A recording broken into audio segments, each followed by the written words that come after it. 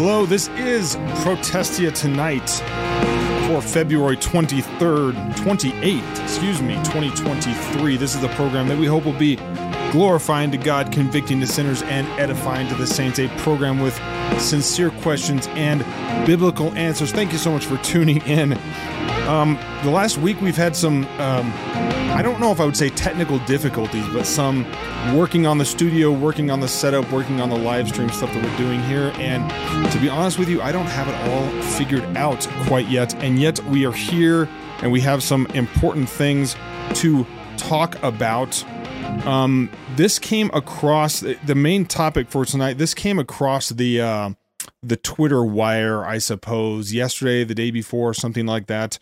The cartoonist Scott Adams, who draws the Dilbert cartoon, or at least drew the Dilbert cartoon until these latest developments, was clipped from a podcast he does, I guess, and wound up saying some things that I would argue, at least on the face, are I don't know, overtly racist. I mean, really. But the interesting thing to me was that it got a lot of Christendom, or, Christian Twitter, whatever you want to call it, self-described evangelical Christians, self-described Christians on the internet, sort of split and reacting very differently to all this. And I figured, hey, this is a good chance for us to discuss what the Bible says about this issue of racism specifically, and hopefully dig into maybe how we should think about this biblically and how we should work through it as Christians. And that's what we're going to be talking about tonight on the program. Now, for those of you that are not yet a part of what we're doing financially, you can certainly join if you would like to and support us for only $5.95 a month. You can head over to patreon.com/Protestia and support us on a financial level if you're led to. Now, of course, we always say that first and foremost, before you do anything like that, you should be a loving, giving, serving, faithful member of your local New Testament church, and that is always true with regard to your support for this ministry. Now, it's $5.95 a month is a couple cups of coffee. So, if you feel so led to drop a couple cups of coffee and instead support us, please do. Now, for $19.95 a month, you can join us on Thursday nights. Yes, now it is Thursday nights for the Bulldogmatic Bible Study. And the Bulldogmatic Bible Study is where we dig into Scripture. We talk about sort of life with patrons and folks that we know from around the country, and we're slow walking through 2 Corinthians right now, and we would love for you to join us. But you can check all that at protestia.com if you want to join. The other big piece of information, it's more than a piece of information, really, but the big thing that we do at the beginning of every program here is we share the gospel of Jesus Christ. That's the good news. Now, what is the gospel of Jesus Christ? Well, it's the good news that really is an answer to the bad news that all of us were born into sin and rebels against God, deserving of eternal punishment apart from him. And yet God so loved the world that he gave his only begotten Son. Jesus Christ came into the world, born of a virgin, lived a perfect life, and then paid the price on the cross in our place. Jesus Christ paid the price we should have paid, and he suffered on a death on the cross that we deserved. And if we place our faith, hope, and trust in him, salvation is ours as a free gift. Placing our faith, trust, and hope in Jesus Christ, repenting of our sins, is the promise of salvation is ours, of eternal life, of being reconciled to God and not facing that eternal punishment and that eternal separation from God that otherwise would be our fate. And that is the good news of the gospel. Now, what does that look like? Well, faith, hope, and trust in Jesus Christ obviously begins with knowing who Jesus is, knowing what he's done, what you believe about Jesus. One of the pastors at our church said this, I thought was very apt this week, and said, what you believe about Jesus is the most important thing about you. Certainly, salvifically, it is the most important thing about you. But the finer point I thought that was part of that is you need to know who the real Jesus is. Having salvation in Jesus doesn't mean you can make up your own Jesus, right? doesn't mean that you can have faith in whatever Jesus you want. It is the Jesus of Scripture. It is the true Christ. And how do we know the true Christ? By going to God's Word and identifying who He is. And that's where we place our faith, hope, and trust.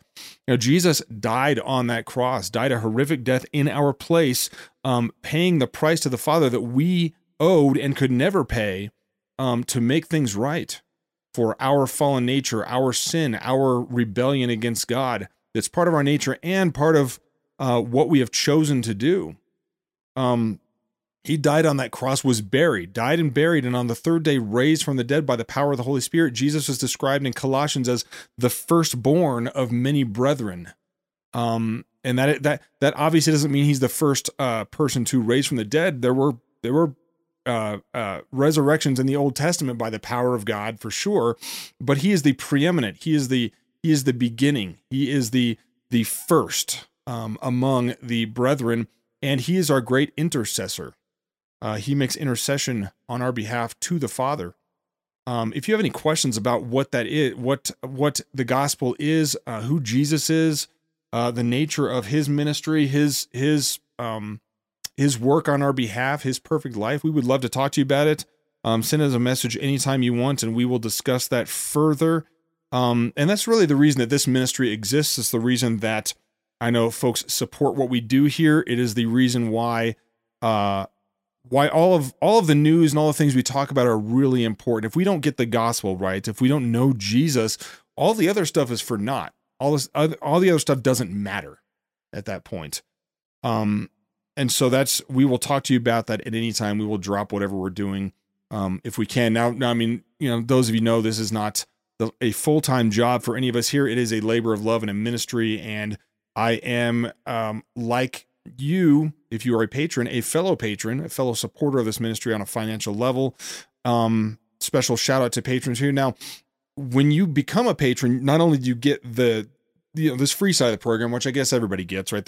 We lovingly call it the freeloader portion of the program. You get that, but you also get the PT VIP, Protestia Tonight VIP, which is the other half of the program, separate link. You can drive the content of the program by asking questions and things like that. That is something that you get for any level of patronage. I don't care if you're sending us $1 a month. We'll make sure that you get in. And of course, I would be not doing what I was supposed to do, I suppose, if I didn't tell you that if you want to be on the Bible study and you don't have $19.95 a month, send me a message anyway. We'll make sure you get in. Again, that's Thursday nights at 6:30 Mountain Time. Now on to the issue of the day. This came across, and I'm going to pull this up for you so we can kind of all see what we are talking about here. Now, I do have to warn you, there is some, if I remember correctly, some salty language that's part of this. Scott Adams is, I don't believe, a Christian, and he seems like an intelligent guy, but seems he's a liberal, elitist, I would argue, in terms of his disposition and what he thinks about things and what he says. But this was the clip.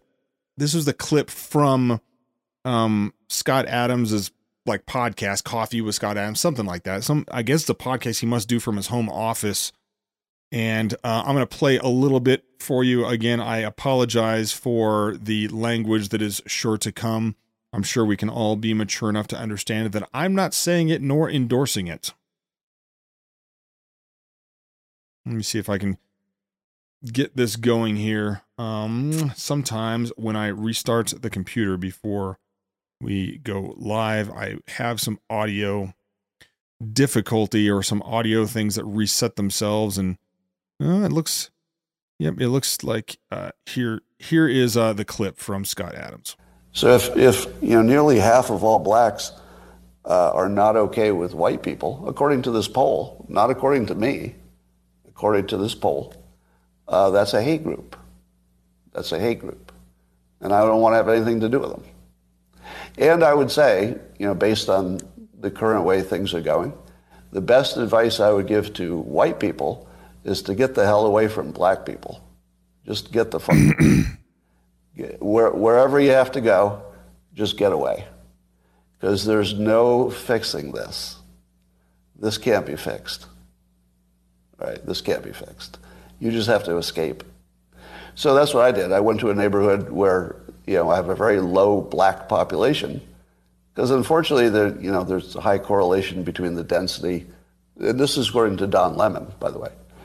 So here I'm just quoting Don Lemon when he notes that when he lived in a mostly black neighborhood, there were a bunch of problems that he didn't see in white neighborhoods. So even Don Lemon sees a big difference in your own quality of living based on where you live and who's there. So I think it makes no sense whatsoever as a white citizen of America to try to help black citizens anymore. It doesn't make sense. It's no longer a rational impulse. And so I'm going to back off from being helpful to black America, because it doesn't seem like it pays off. Like, I've been doing it all my life, and the only outcome is I get called a racist. That's the only outcome. All right, we're gonna pause this there. But so this gets sent around the internet, and obviously you can understand what the response would be from those on the left as they clutch their pearls, and they don't really think about what he's saying or what any context with this. They just take the statement as this is a facially racist statement. And it is a facially racist statement. And let me explain what I mean by that, because we have to step back. Anytime we're talking about these kind of things, we really have to step back and start defining our terms. This is really, really important. And most important for believers, we need to define how we should approach this biblically. What does the Bible say? Because there are a lot of terms and concepts and things out there that are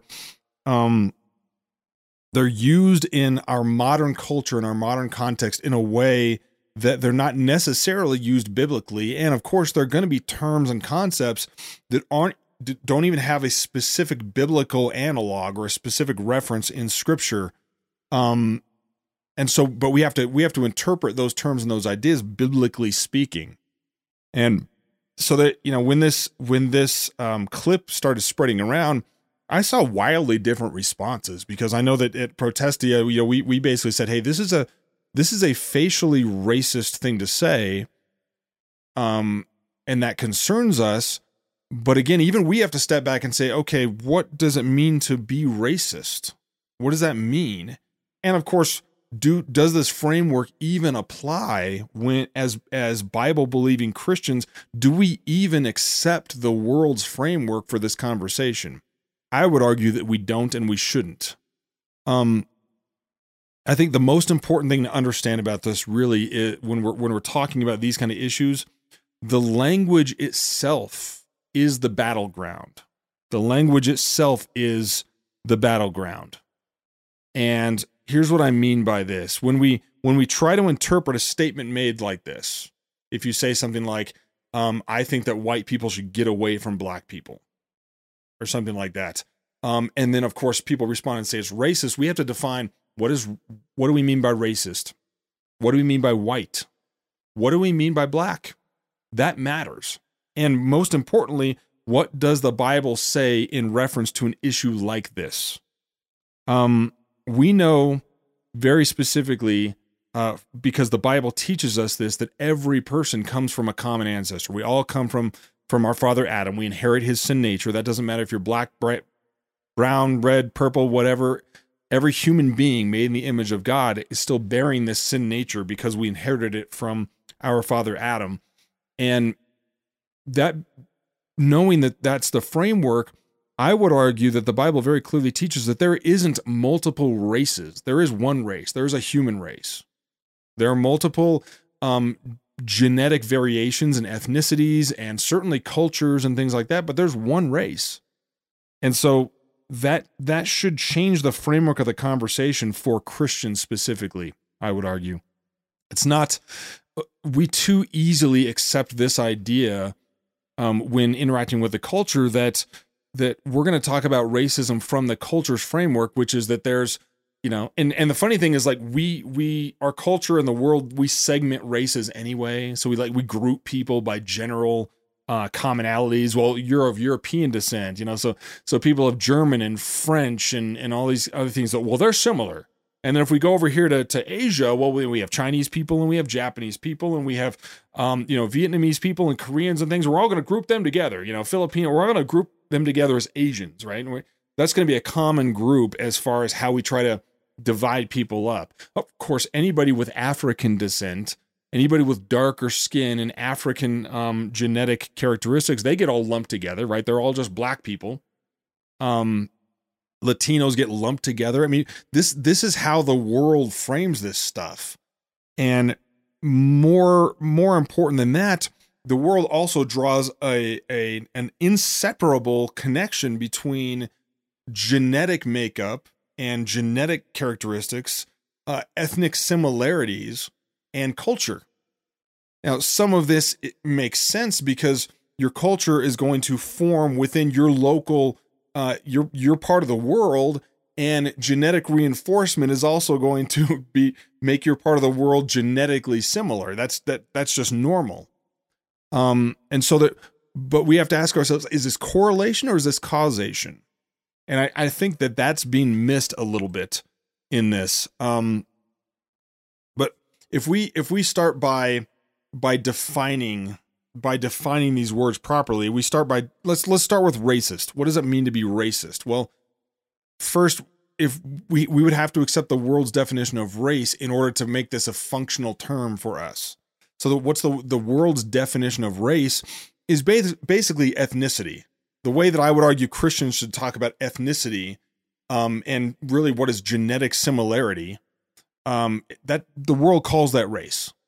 So for the sake of this, we're going to give them that, even though I would say that's not how Christians should discuss this issue. We'll give them that. We'll say, hey, okay, we're going to talk about white people versus black people for the sake of this, not against each other, but as distinct groups here, because that's how Scott Adams is talking about the issue. Let's start with that. Okay. So if we say that race, for the sake of this conversation, means ethnic differences, white people, black people, Latinos, Asian, and then what is racism? Well, racism, I think, used in this context is to mean a bias towards somebody because of their identity or presumed identity with one of these groups. So assuming something about somebody strictly because of their ethnic and their biological, their genetic differences. Oh, someone's got a different skin color than you. Someone's got a different type of hair than you do. Someone has different facial features that we would identify from, with certain ethnicities, and we treat that person different because of that. Just because of that. That's racism. And of course, we're trying to get to the point is, did, biblically speaking, from a Christian perspective, is what Scott Adams said racist? So when you say something like white people should stay the blank away from black people, how is he using the term white people? What does that mean? What does he mean by black people? If we're using the generally accepted definition, the culturally accepted definition of people with lighter skin, European descent, Caucasians versus people of African descent with darker skin and African ethnic and genetic features, and you just say blanket, one group should stay away from the other. Yeah, that's a facially racist statement. It just is, by the definition. Now, Scott Adams himself has argued with this that that racism in and of itself it cannot be assumed to be a bad thing because our culture is wildly racist. And honestly, I agree with this point. I see a lot of racism in our culture that is seen as bad, and I see a lot that is seen as good. Is any of it bad or good? Not according to the scripture. I mean, if we define it as simply presuming something about somebody or showing partiality based off of genetics, that's not biblical. That's not biblical. And yet in our culture, it's more complicated than that, isn't it? In our culture, because we link very closely, and not without reason, but we link these ethnic similarities, ethnic differences, and cultural differences. We link them together. We can't necessarily say that our culture talks about white and black as just genetic differences. We talk about it in terms of an entire culture. And that's where I think that we need to be very careful with how we talk about this, because white and black means more in our modern multi-ethnic society than just skin color. I think that's pretty obvious by the way that everybody talks about it. But you see liberals and things like this talk about whiteness as if it's this much broader thing than just somebody's skin color. And really, they talk about blackness the same way. They link it with culture and they say, well, these are the things that make somebody black. And it's not just their genetics. I mean, you remember when Barack Obama was running for office back in 2007, and there were other influencers in the black community that were saying he's not black enough. He's not black enough. Well, I mean, granted, genetically speaking, his mom is white. But he's always identified as an African American, as far as I can tell. And they were still saying he's too white. He's not black enough. That was very much a cultural statement. We see people like, what's her face? Rachel Dozel or whatever her last name is, who's born Caucasian, born white, and yet identified as a black person, colored her skin to, I guess, fool everybody and whatnot, and identify that way. And got away with that for a long time. Once people found out that she was identifiably genetically European, that didn't work so well. But the point that I'm trying to make is that we have to talk about racism not only with respect to what the culture thinks that is, but also with respect to what we know the Bible teaches, and pull back even one step further and define our terms. And I think that's being lost in this conversation. Because he would write, I mean, and this is a true factor that I think he's pointing out a little bit. Black crime in this country, and this is crime committed by those that are identified of African descent, is out of control. It's out of control.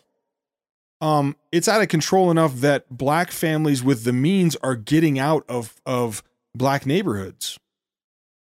That's a fact. That's true. And so if he steps back and says white people should get away from black people, and he's basing it off of statistics and correlations and things, it's not necessarily bad advice, but it needs to be understood that this is not about some sort of an inherent genetic difference. It's not. Every human being is born with a sin nature. And so if we step back and say, okay, if that's true, what is causing this disparity? What is causing increased crime rates among blacks in the country and lower crime rates among whites, comparatively speaking? Why do we see videos on the internet all the time of young black kids beating up somebody in school on video, uncontrollable? What is causing this, really? I mean, we know at the core that it's sin nature, but there's also social pathologies that are causing this as well. And I think that's probably what he's trying to get at here. If I'm trying to be generous, that sounds like what he's getting at, but you can't boil this down. And I would argue it's not appropriate or right to boil it down to white people need to get away from black people. Because it's not racist for a black family to also want to leave Memphis, Tennessee. And they do it, right? If they can. Now, is that black person racist against black people? No, they just see a problem in communities that are, in violent communities. The number one source of person-on-person crime and property crime against black Americans is other black Americans. And so we got to dig further.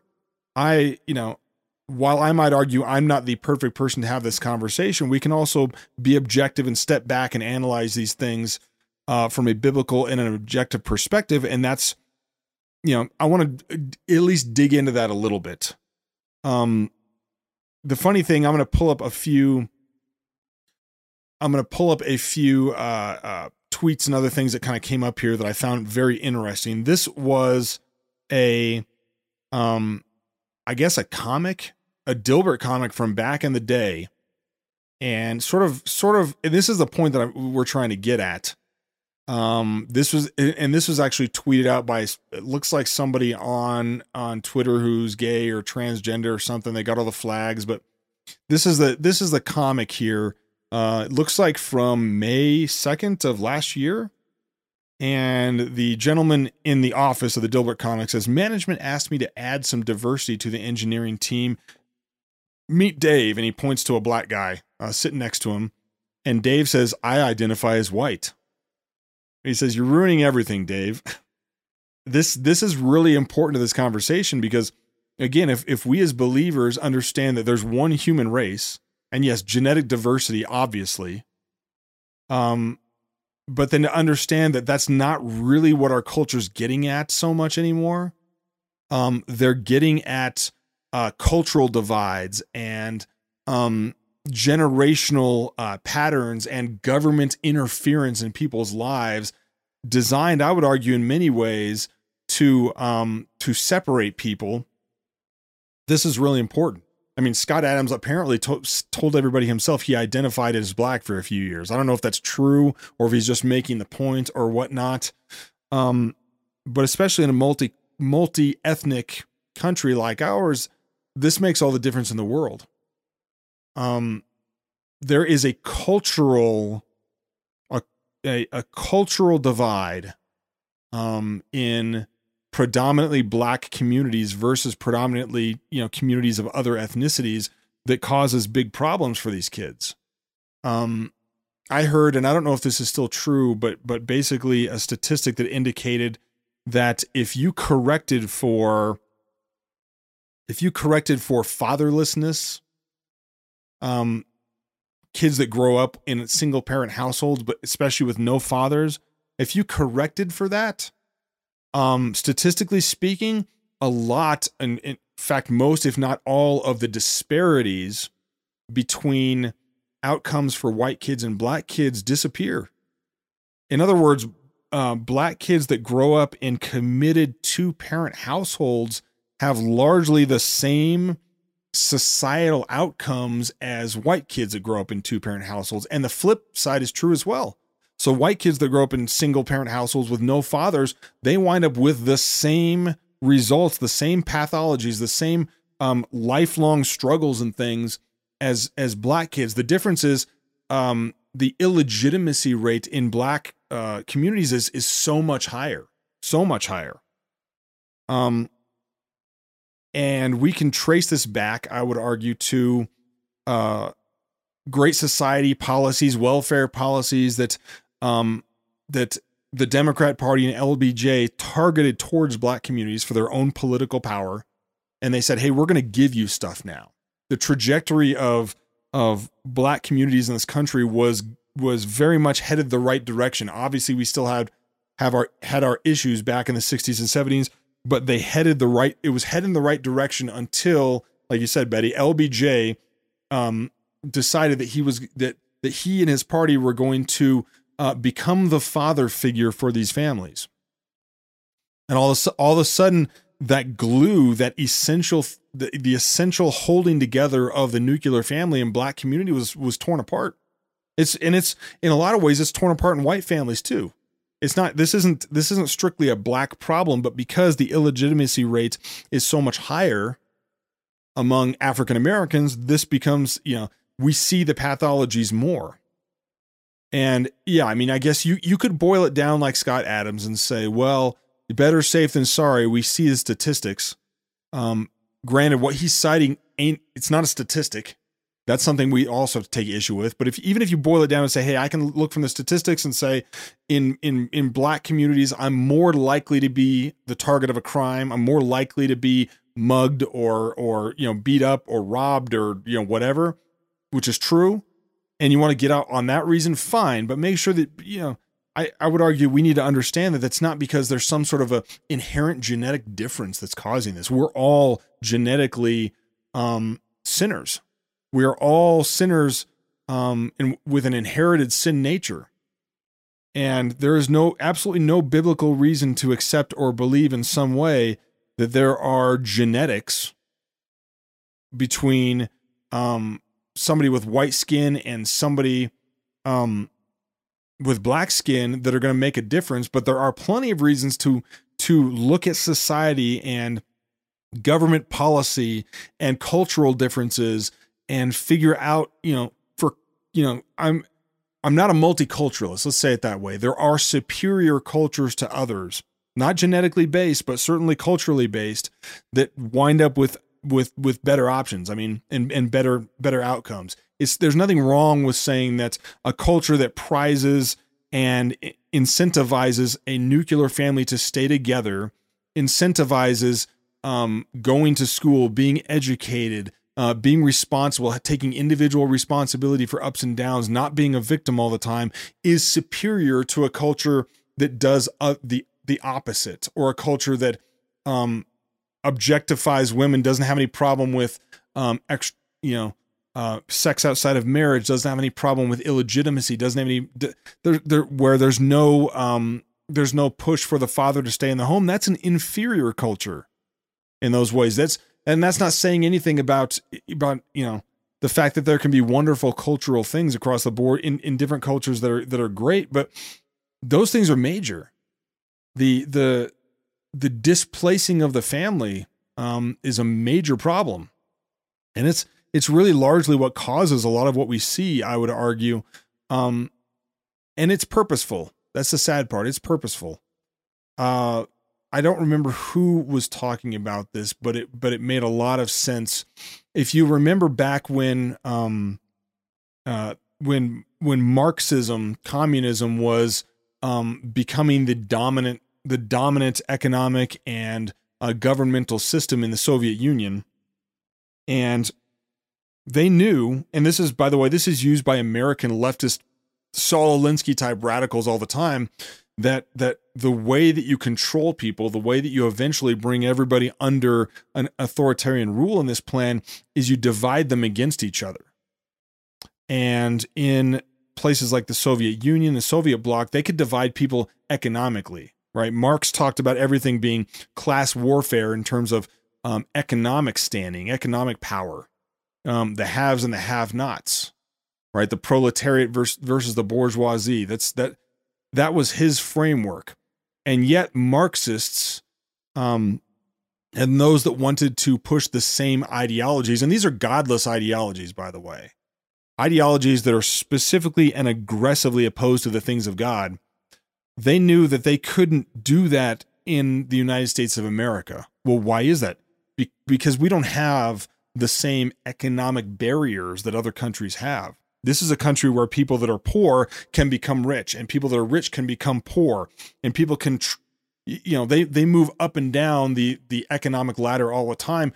So much so that, I mean, the poor people in this country have things that the poor around the world can only dream of. Poor people in this country have cars and air conditioning. The folks that we define as poor, they still have a standard of living brought about by a free market system that is the envy of the world. And so these Marxists and socialists, they couldn't divide us based off of pitting economic groups against each other, but they could divide us based off of pitting ethnic groups against each other. The way that people look, their culture, the way they talk, the things they like, the music they like, the things that they could pit us against each other on that. And we sort of set it up for them, didn't we? I mean, because slavery was an institution in this country, now an institution that we fought each other to the death to help get rid of. Those wounds and those divides are still easily attacked. They're still easily exposed and exploited by those that want to divide us. And so they're doing that instead. So if you wonder why there are young blacks in this country that think that everything is hopeless, that commit, just atrocious crimes, just things that you just would never think that anybody should ever do. Think about what they're being told. Think about how they're being used. Think about how they're being manipulated by folks that would want to tear us apart, and we get a lot closer to the answer here. Think about how they're being exploited by politicians for their own gain. That makes a big difference.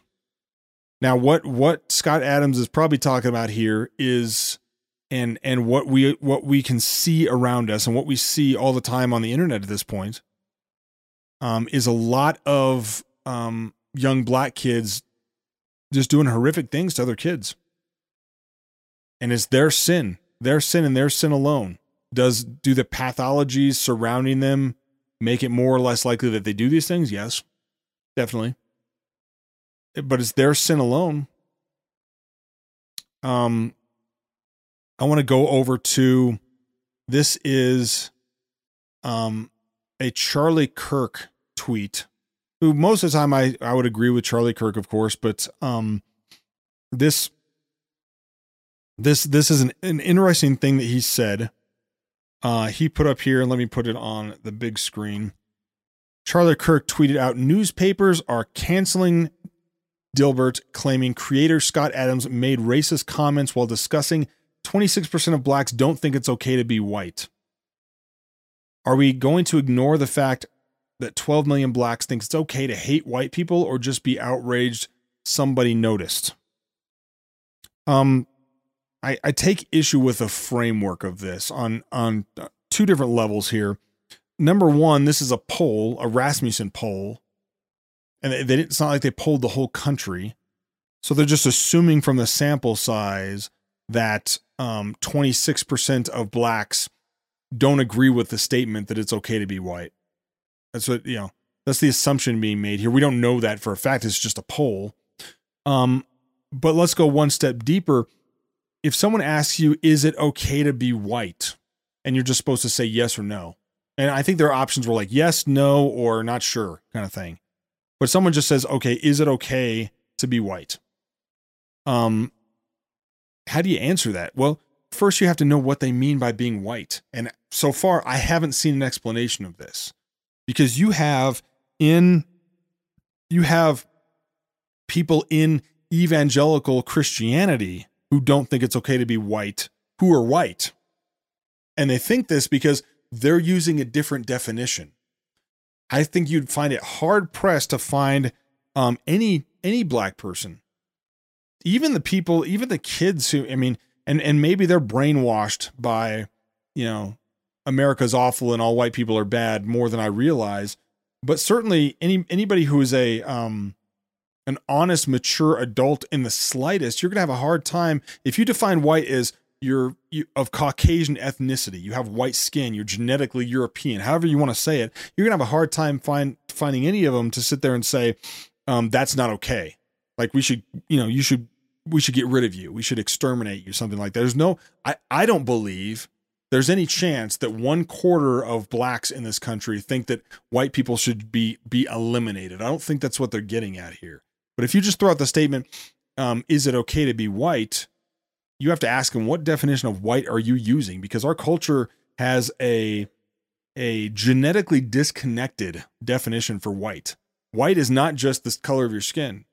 White is all about your opportunities growing up, the things you value, how you speak.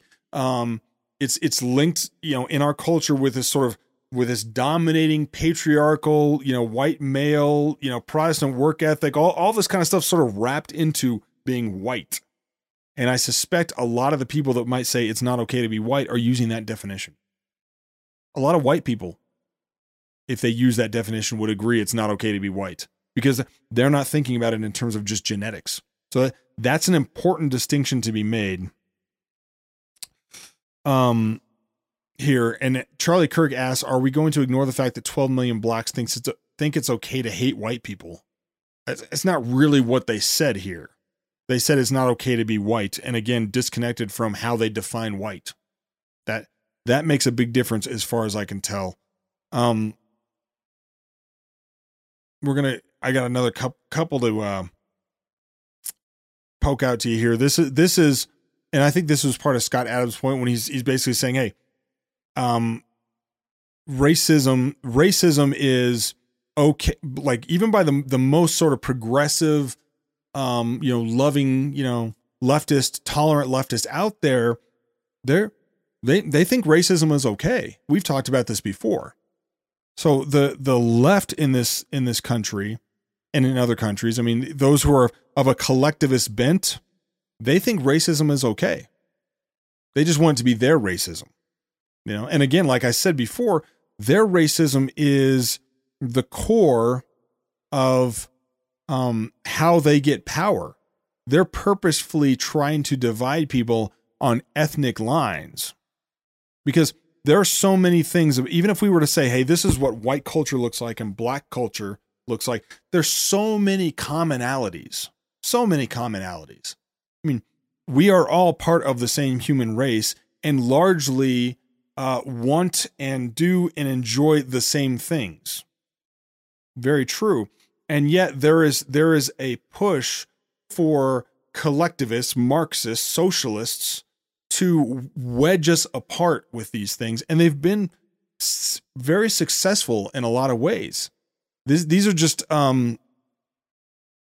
these are just some headlines that you see all over the media of media companies wanting to do this and basically okaying anti-white racism.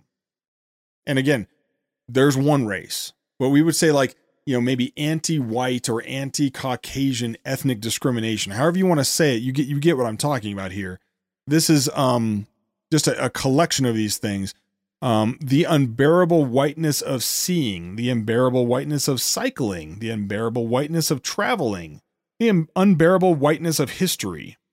Stop kidding yourself, white people are racist. Discussing race in the classroom, are all white people racist? Joseph Harker, of course all white people are racist. This woman up in the top right teaching that all white people are racist. Why all white people are racist but can't handle being called racist? The theory of white fragility. Where have we heard that before? That's been a common theme in liberal circles and brought into the church. Ibram X. Kendi. What's her face? Robin DiAngelo, Jamar Tisby, Dwight McKissick. This idea that white racism is built into the very core DNA of everything in Western culture is very common. And imagine that young black kids hearing this over and over and over. Everything going wrong in your life is the fault of white people. And not only is it the fault of white people, it's not even an overt fault of theirs. It's something they do because of their nature. It's built into the system. It's built into who they are. It's built into this view of whiteness that has nothing to do with their genetics, really. It's their original sin. Their original sin is different than your original sin. I mean, imagine being told this all the time, and then you can imagine why these kids are doing what they're doing. Why they're being told that white kid or that Asian kid or whoever they are evil by nature. I mean, why wouldn't they feel justified? This is how we get Michael Brown. This is how we get Trayvon Martin. This is how we get, black guys that whether you want to argue they should have been pulled over or not, that act the way they do with police officers. This is, and connected to that, this is why we get young black police officers that see black youth the same way. This is cyclical, this disease. But there is a place for us to discuss the pathologies that uniquely affect certain ethnic minorities in this country and recognize the truth, statistical truth of what's going on without boiling it down to just our genetic differences. And because our genetic differences are not that different, our cultural differences are different, unfortunately. The manipulation of the American people based off of their skin color shows no signs of stopping. Yeah, I see Joshua was saying these titles are so blankety racist it makes me believe the poll might actually mean that it's okay not to have white skin. Exactly. Like who would know? I mean, if Rasmussen asks, is it okay to be white, without defining it, you're going to get bad data. And of course, and this is something that I don't think we're going to have time to dig into on this program, maybe on the PT VIP, we will see.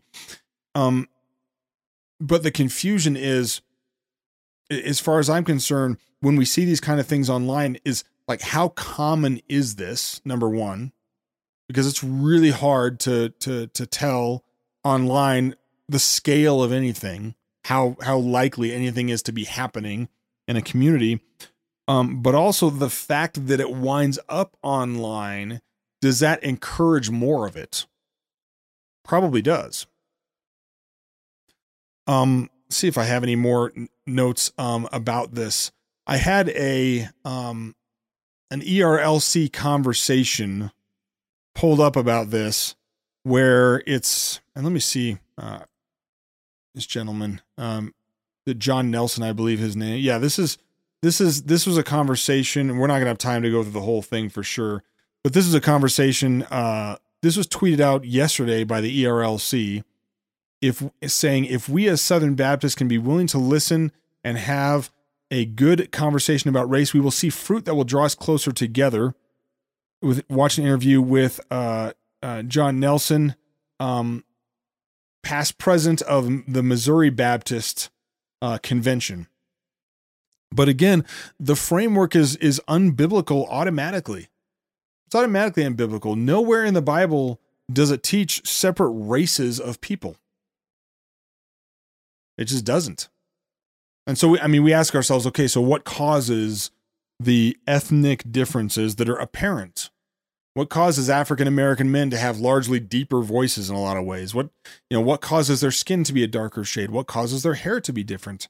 What causes somebody like me to have, issues with acne that maybe other people of other genetic lineage wouldn't have? There are theories about it.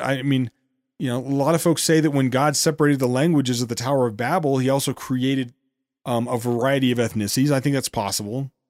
I think it's also possible that there's genetic reinforcements. Like my neighbors are huge people. Like my next door neighbors, large, Catholic family, tons of kids. Mom and dad are big people. Their kids are bigger than they are. I had a lot of kids, and those kids are big. They're all big. I'm not a small guy, and they're all bigger than me. There is genetic reinforcement that over generations is going to cause trends, for sure, in regional trends. I think that's a big part of it. But ultimately, in terms of our moral culpability, and certainly, our relationship as believers, that stuff is not important. I think it's important that we recognize it and we understand what it is, but it's not important to the way that we approach morality. And when we look at the social difficulties of places like Memphis, Tennessee, Baltimore, Maryland, places with largely African American populations that have huge crime problems and drug problems and all these other just social ills, and we notice the correlation of, it's a lot of black folks in here, saying something like, well, it's because they're black is stupid. And while Scott Adams didn't directly say that, he certainly insinuated it. When you say something like white people need to get the blank away from black people, that's not even a facially defensible statement. Even if we kind of know what you're getting at, it's not helpful to the conversation. And certainly as believers, that's not the way that we're supposed to approach these kind of issues about ethnicity. We can be smarter than that. We can open up the Bible. We can work through it. And we can just be honest. We can just be honest, because it is entirely honest to say that there are things about black culture in America, predominant black culture in America, that are doing black people wrong, that are damaging black families. There's nothing wrong with saying that. And their forefathers, their ancestors, their great grandparents and great grandparents, suffered in different ways and more significantly than mine. Yes. Yeah, they have. Totally. And point being what? That somehow the recipe for being obedient to God and leading your family and, doing the right thing is somehow different. It's not. God doesn't have different standards for different ethnic groups. He doesn't have, we don't work out morality collectively. And you hear this stuff all the time in evangelical circles, collective repentance. And we saw Israel, collectively held responsible for things and whatnot. No, when Israel and when a collection of people is held collectively responsible for something, it's because they all have skin in the game. They're all responsible for it. That's not how we actually should be looking at morality. Like, the individuals that are in these videos beating up people are singularly responsible for what they've done. They have nobody else to blame but themselves. And I would argue their parents, or parent in some cases, has responsibility for this as well. And honestly, our governments and our criminal justice system at this point has a lot of responsibility because it's been leveraged for political reasons and it lets people get away with this stuff. Why did people assume that Michael Brown said, hands up, don't shoot? And they ran with that narrative for a long time. Mainstream publications, hands up, don't shoot, hands up, don't shoot. Well, because that fit their desired narrative, right? Their desired narrative was killer cops targeting black kids. And then it turned out to be a total lie and a total untruth, but people had no problem pushing that lie. Michael Brown had no problem assaulting a police officer and trying to take his weapon and kill him with it. He had no problem with that. He has been, he was lionized up until it turned out that he was a big liar. And then they just sort of moved on because the narrative was still important. This kind of stuff does no favors for any families in the country. Does no favors for black families. Rather, as Christians, we need to be preaching the truth of God's word in its entirety to everybody. Because first and foremost, of course, is salvation in Jesus Christ. First and foremost is preaching the gospel. But we also have a responsibility to promote and teach God's law. And that doesn't change based off of somebody's ethnic background. It doesn't change based off their skin color. It doesn't change based off their culture, based off of where they live in the country. The solutions are the same. God's right and wrong is the same.